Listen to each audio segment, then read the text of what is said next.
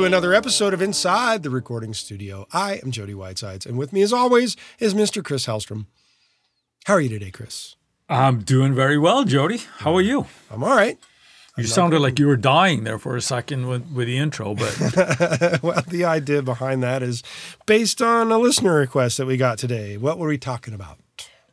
Well, this comes from listener Justin Berner.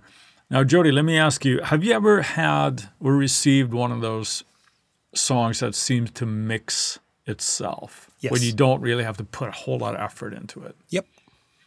And why do you suppose that is? The arrangement kicked ass. Yeah. That's a simple answer right there. The arrangement kicked ass. Right. And that brings us to the request from Justin here. He asks, how does an arrangement impact a mix? A very valid question. Absolutely. And I think both you and I feel that it's everything, right? Unless you're going to fight a mix here and try to make it work. But if you have a good arrangement, you won't have to hammer it into submission. Exactly. But we talked about in the past where like arrangers used to be there where they would write parts for certain instruments, not in an orchestral setting. That's not really what we're talking about here. So when we're talking about arrangement here, Jody, what are we really talking about? That's a big can of worms, isn't it? It is. There's a couple of factors to all of this, and part of it is the song having a natural flow between sections, the dynamics between those sections, the musical differences between those sections, and the type of instrumentation that you're using for all of the sections. So that's it. So you just think of that and then you're good. Yes. Right? But let's take a little bit of a dive into those. So the first thing you said, there was like the dynamics between sections. Yep. You tell me if this is not what you're thinking about, but I'm not necessarily thinking about that it could be, but not necessarily like a loudness difference between the parts. It could be there. Let's say going from the verse to the chorus, like there's something happening there, right? It could be a lesser instrumentation. It could be, let's say if you're doing guitar-based music, maybe one guitar drops out. Maybe both guitars drop out. Maybe it goes to Are you talking in the verse or the chorus? Well, either way, right? Okay. That's usually would be in the verses, right, when you drop out. There are changes there. So it would be like a dynamics difference there. So something else is happening. Is that how you see that as well? Or what are you thinking when you're thinking dynamics? Yes. The type and the amount of instrumentation between sections is part of the dynamic function of it. Right. Along with volume and how the energy is played in each section. Yeah. So in other words, there's a lot of moving parts to this, but there are. Yeah.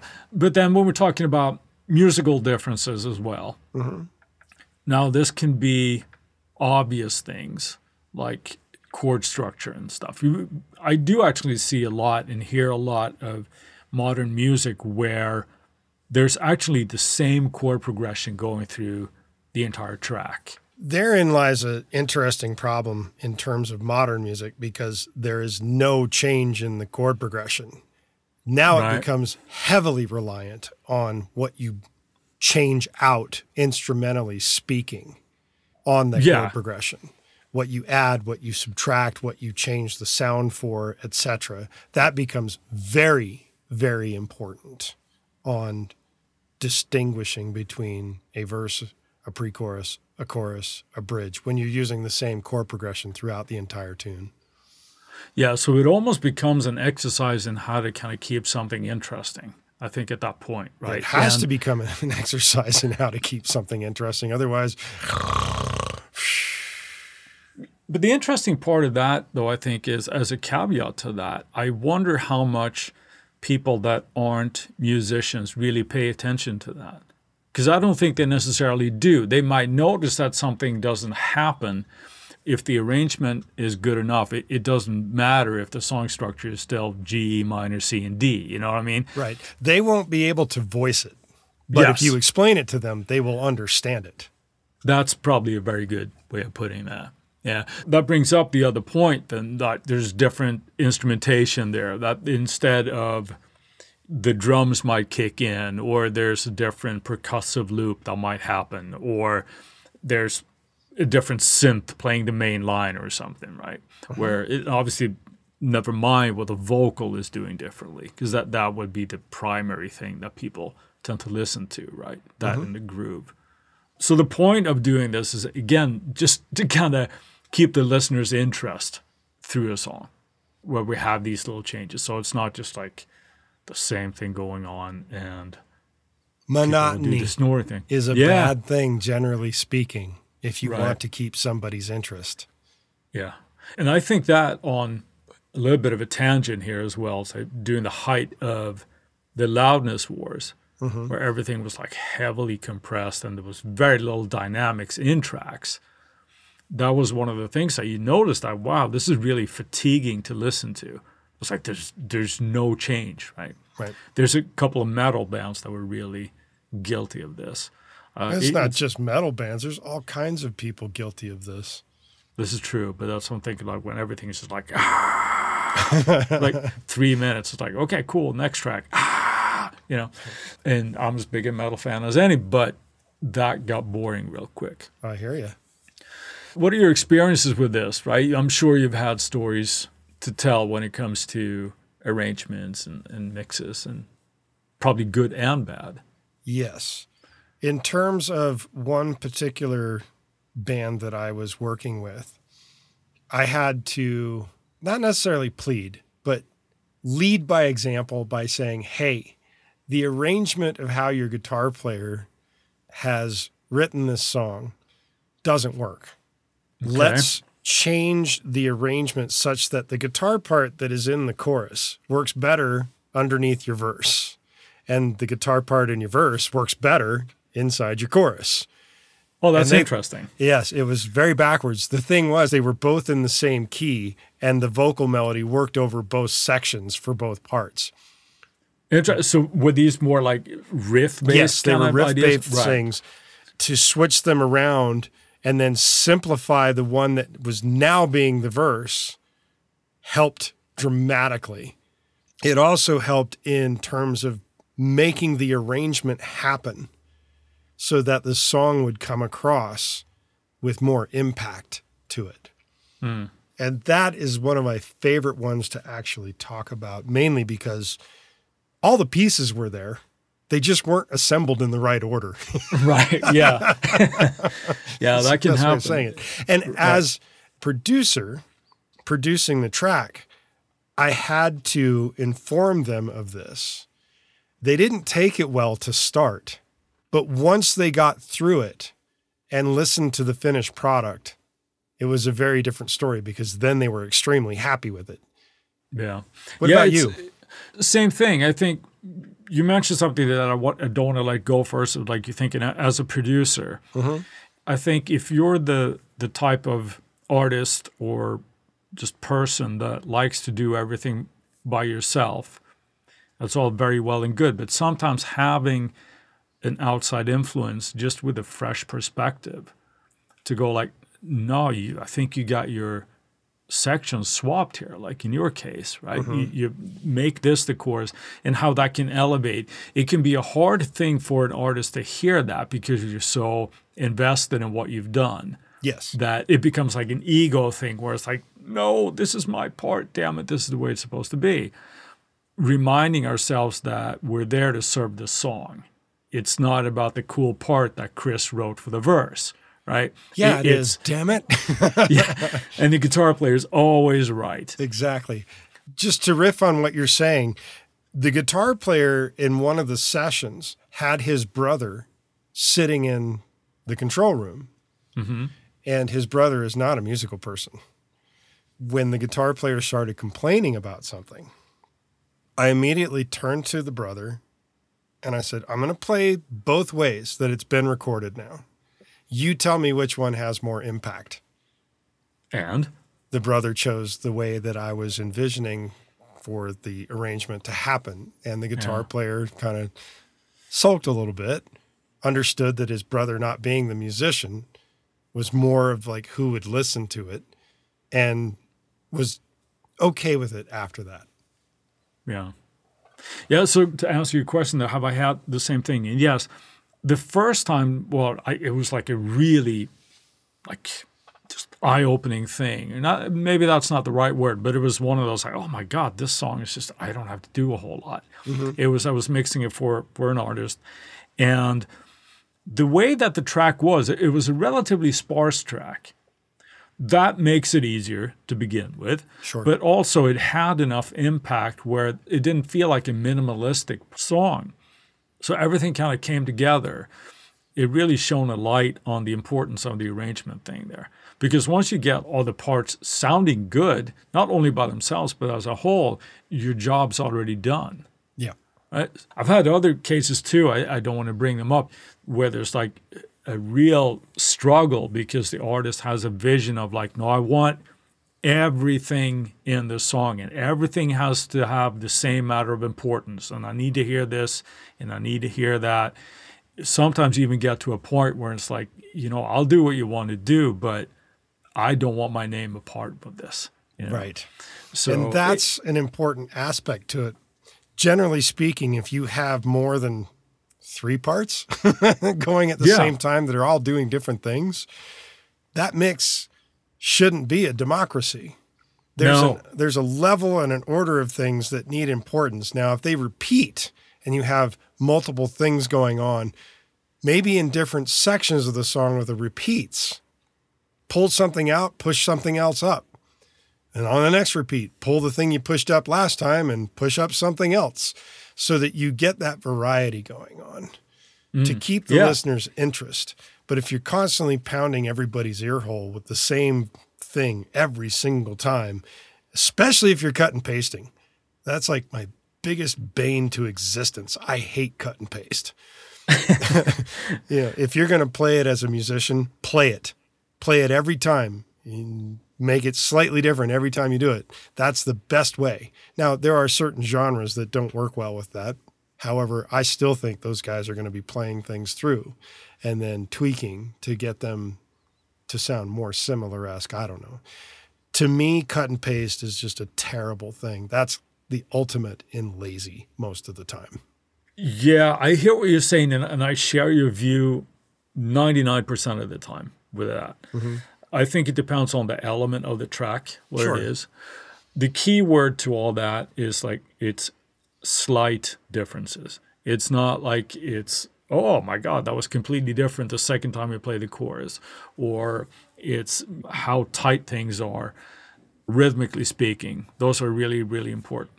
Also, with modern music especially, I think audiences have developed to a way where we're almost expect to hear this hyper-processed, perfect, polished thing. Oh, sure. Right? But that's not the same thing as playing it exactly the same and cut and pasting every time. Right. No, I think that is especially noticeable when it comes to vocals, right? If you have the same chorus and you just hear that, oh, I heard that exact same breath in the first chorus, right? It sounds the same.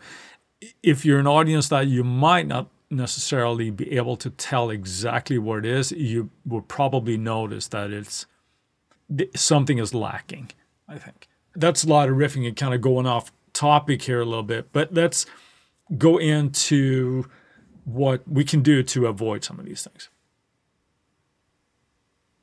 One of those things that we can do, especially if there are too many ideas in a song arrangement, is to think, be okay with the fact that not every idea is going to add to the complete whole of the song. And if you have somebody else mixing it, which if you're too close to it, it's probably a very good idea. They can give reasonable justifications for muting something out and removing it. Yeah.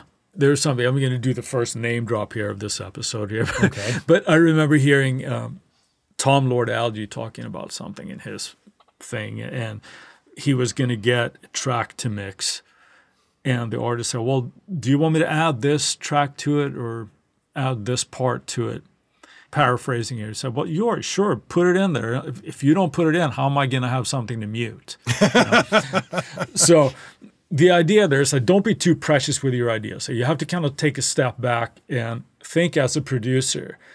you mentioned earlier, like a mix is not a democracy. Right. And psychologically, I think people can only focus on like 3 different things. You mentioned that as well. Having that in mind works a lot for the arrangement, where we have to really think about, well, what is the most important part of this? That can be like getting rid of parts, like you said, that don't need to be there. Mm-hmm. And here is like the ego thing, I think, a lot for artists. If we're the ones writing everything, well, then you're fighting yourself a lot, right? Sure. Because you think, ooh, I have this great call and response line going on here. It's clashing a little bit with the vocal, but it's a cool part. I need to have it there, right? Right. It's not going to work. So getting rid of stuff. Don't be afraid to mute stuff.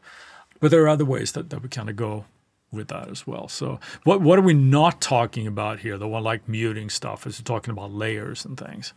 Well, you just mentioned it, layers. Right. And in terms of layers, where you're creating a whole by using smaller individual parts. A good example of that, as we were discussing before hitting the record button, a song that I'm tracking right now, I've spent a good deal of time, I think it was about an hour to an hour and a half, just working on getting the bass sound dialed in before even hitting record. Fleetwood Mac? No, it required wanting to get an appropriate bass sound that fit the concept and the vibe of the song, for one, and 2, would fit inside the arrangement. The next day, working on getting guitar sounds just for chord hits that happen in the chorus. And in doing so, I naturally ended up making these guitar sounds a little bit darker than the main guitar sound that was going to be recorded afterwards, after the punchy hits that happened. Then so they were going to have a little bit more of a supportive role there. Very much a supportive role, right? Yeah, and they're actually all playing on the same rhythmic value as the main guitar line for the hits that the main guitar line does. Then the main guitar line, being a much brighter guitar, just folds in so nicely that everything becomes an automatic guitar sound, even though it has 4 layers to it, rather than sounding like 4 different guitars. It almost sounds like one giant guitar with a little extra hits here and there in the middle of the sections. That's an arrangement concept by knowing how to create the sounds you're putting in there before you even get to the mix. Yeah. So you have to think all of these things through before you can as you're tracking, but it's harder. You just need to know how to do it. Right. Again, you have to put your producer hat on and kind of have a vision for how this song is going to turn out in the long run. And it could be very well that, we need to add something to this. Like you mentioned again before we started recording here today, you had this part and you were actually doing like a really high supportive. I think you were playing like fourths or something. But just the main guitar hits were power chords. Right. And then one of the layered guitar parts is the inversion of that, but at 2 octaves up. So instead of being the root on the bottom, the root is now on the top, and you've got the 4th below it, which essentially is still the same as the 5th from the root up, but it's the 4th down. Right. It's like creating all these parts. And when it comes to doing this, is one thing like we're talking about here, just like layering stuff to create one whole to get a nice sound with that. It's not about having everything, throwing it out the wall and just have a million ideas. Focusing on one thing that carries the song in that section, I think you're better off. That's when it comes to like parts and like layering stuff, whether that's something we frequently do, it's like with drums and things, right?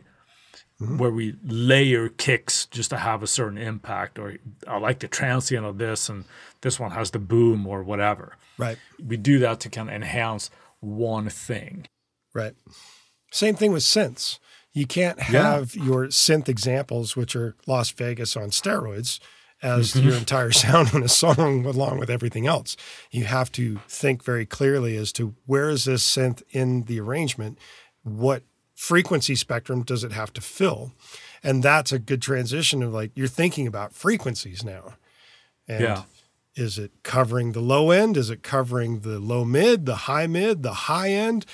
These are all things that come into play as you're tracking each part so that they don't step all over each other. Yeah, we talk about common things like kick drums and bass sounds a lot, but it can even go further than that. Like, let's say that you have a Moog playing a bass part. Do you even need to have like an electric bass on top of that, or can the Moog carry it by itself? Right. So those are decisions where that no, the electric bass it doesn't need to play here, or maybe the Moog comes out and comes back in at the chorus or the B section or whatever, and those things will kind of keep it going, and you don't end up with that sludgy, tubby bottom end where it's just simple of an arrangement thing to fix, as opposed to trying to get in there with EQ and carve out frequencies and things. Right. And the same can be held true for when you're thinking about songs, especially if they're led by vocals. You have to be conscious of certain instruments not to be in the way of your lead vocalist. Now, if your lead vocalist is a baritone, you're probably going to be more worried about things in the low mids and bass and those sorts of things. If your vocalist is much more of a standard vocalist, you're going to be worried about whether or not the guitar is in the way or the synth is in the way if it's a high or middle of the keyboard position. Those things become important factors to how the arrangement works in terms of the vocal. If it's an instrumental, what instrument is currently leading what section? That also becomes important as to how the other instruments will affect the way that comes out in the mix. Yeah. We can sometimes get fairly extreme. You mentioned here like dialing in guitar tones and things. Sometimes, and it can feel counterintuitive as a guitar player when you're recording something and you have a sound that just sounds like really, really weird in isolation. But you know where it's going to sit in the track. It's actually going to sound absolutely fine because you don't clash up against the vocal or you're not messing with the low end too much. And there's an example that I want to bring up here, Def Leppard's Hysteria.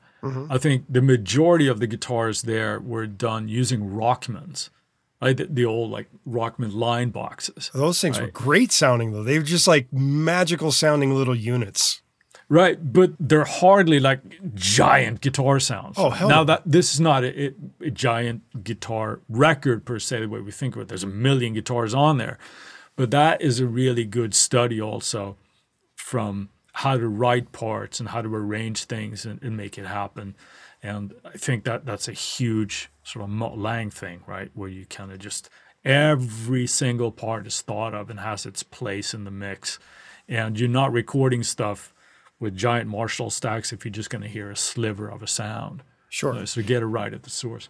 Well, and that also harkens back to a conversation I once had with CJ, whom we've had on the podcast before, in that most people would likely end up being shocked at knowing what the original sound source was for their favorite distorted or clean guitar tone is. And while we're pointing out guitar tones, this is the same for any instrument. CJ being primarily a keyboard player, he could say the exact same thing about any keyboard sounds that he's ever used. Sometimes they're very minimalist, so your keyboard sound is going to be much fuller.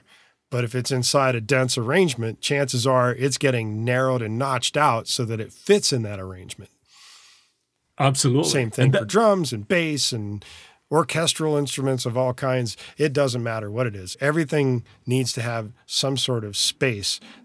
And hopefully it's not stepping all over everything else unless you're going for a mishmash of sound. Right. But that's one of my pet peeves, though, especially with like software synths. It's a little bit different with hardware world, although the factory presets might be that way. When you dial up presets or you see a demo of a soft synth, it has that Vegas casino sound to it. Everything is happening. It's huge and it's modulating everywhere. That's really impressive while you're showing what the synth is capable of. Good luck trying to use that in a track. Right. Unless that's your main part and you're just doing something. But chances are it's just too much. You can't use it. There are manufacturers I won't mention. There's one synth. I don't own it. You own it. Oh boy. That is a tremendous sounding keyboard. But I'm like, how are you going to use that? Are you going to use it just by itself? You know? So that's part of the arrangement and taking stuff out. One thing that we mentioned couple of episodes ago when we were talking about guitars, and we're both guitar players, so there's a lot of guitar talk here, but you and I differ a little bit when it comes to multi-mic'd guitars, where to make stuff sit better, I am not afraid to like get rid of one mic if I'm provided with like multi-mic'd tracks, just because it's just easier to fit in there. And it might just be that just removing a certain mic thins the guitar sound out enough where it doesn't require a whole lot more in the track. I don't disagree with that. I did that recently on a bunch of remixes I did myself. See? There you go. Layering stuff and thinking about when to drop out does wonders for the arrangement, I think. And it's just a little bit of forethought, kind of like when you're recording, putting on your producer's hat, stepping back and thinking, how can I make decisions that's going to affect the mix? And if you do that, I think you notice that your mixes are just going to come together a lot faster because they're more focused to whatever needs to be there. Sure. So the simple, quick answer to all of this after all of this stuff that we've just mentioned. 1, what instrumentation? 2, what instrumentation per part? 3, what are the frequencies of those instrumentations that are being used? Think those things through before you even track everything, and it could make your mixing a heavenly experience over a hellish experience. Yes.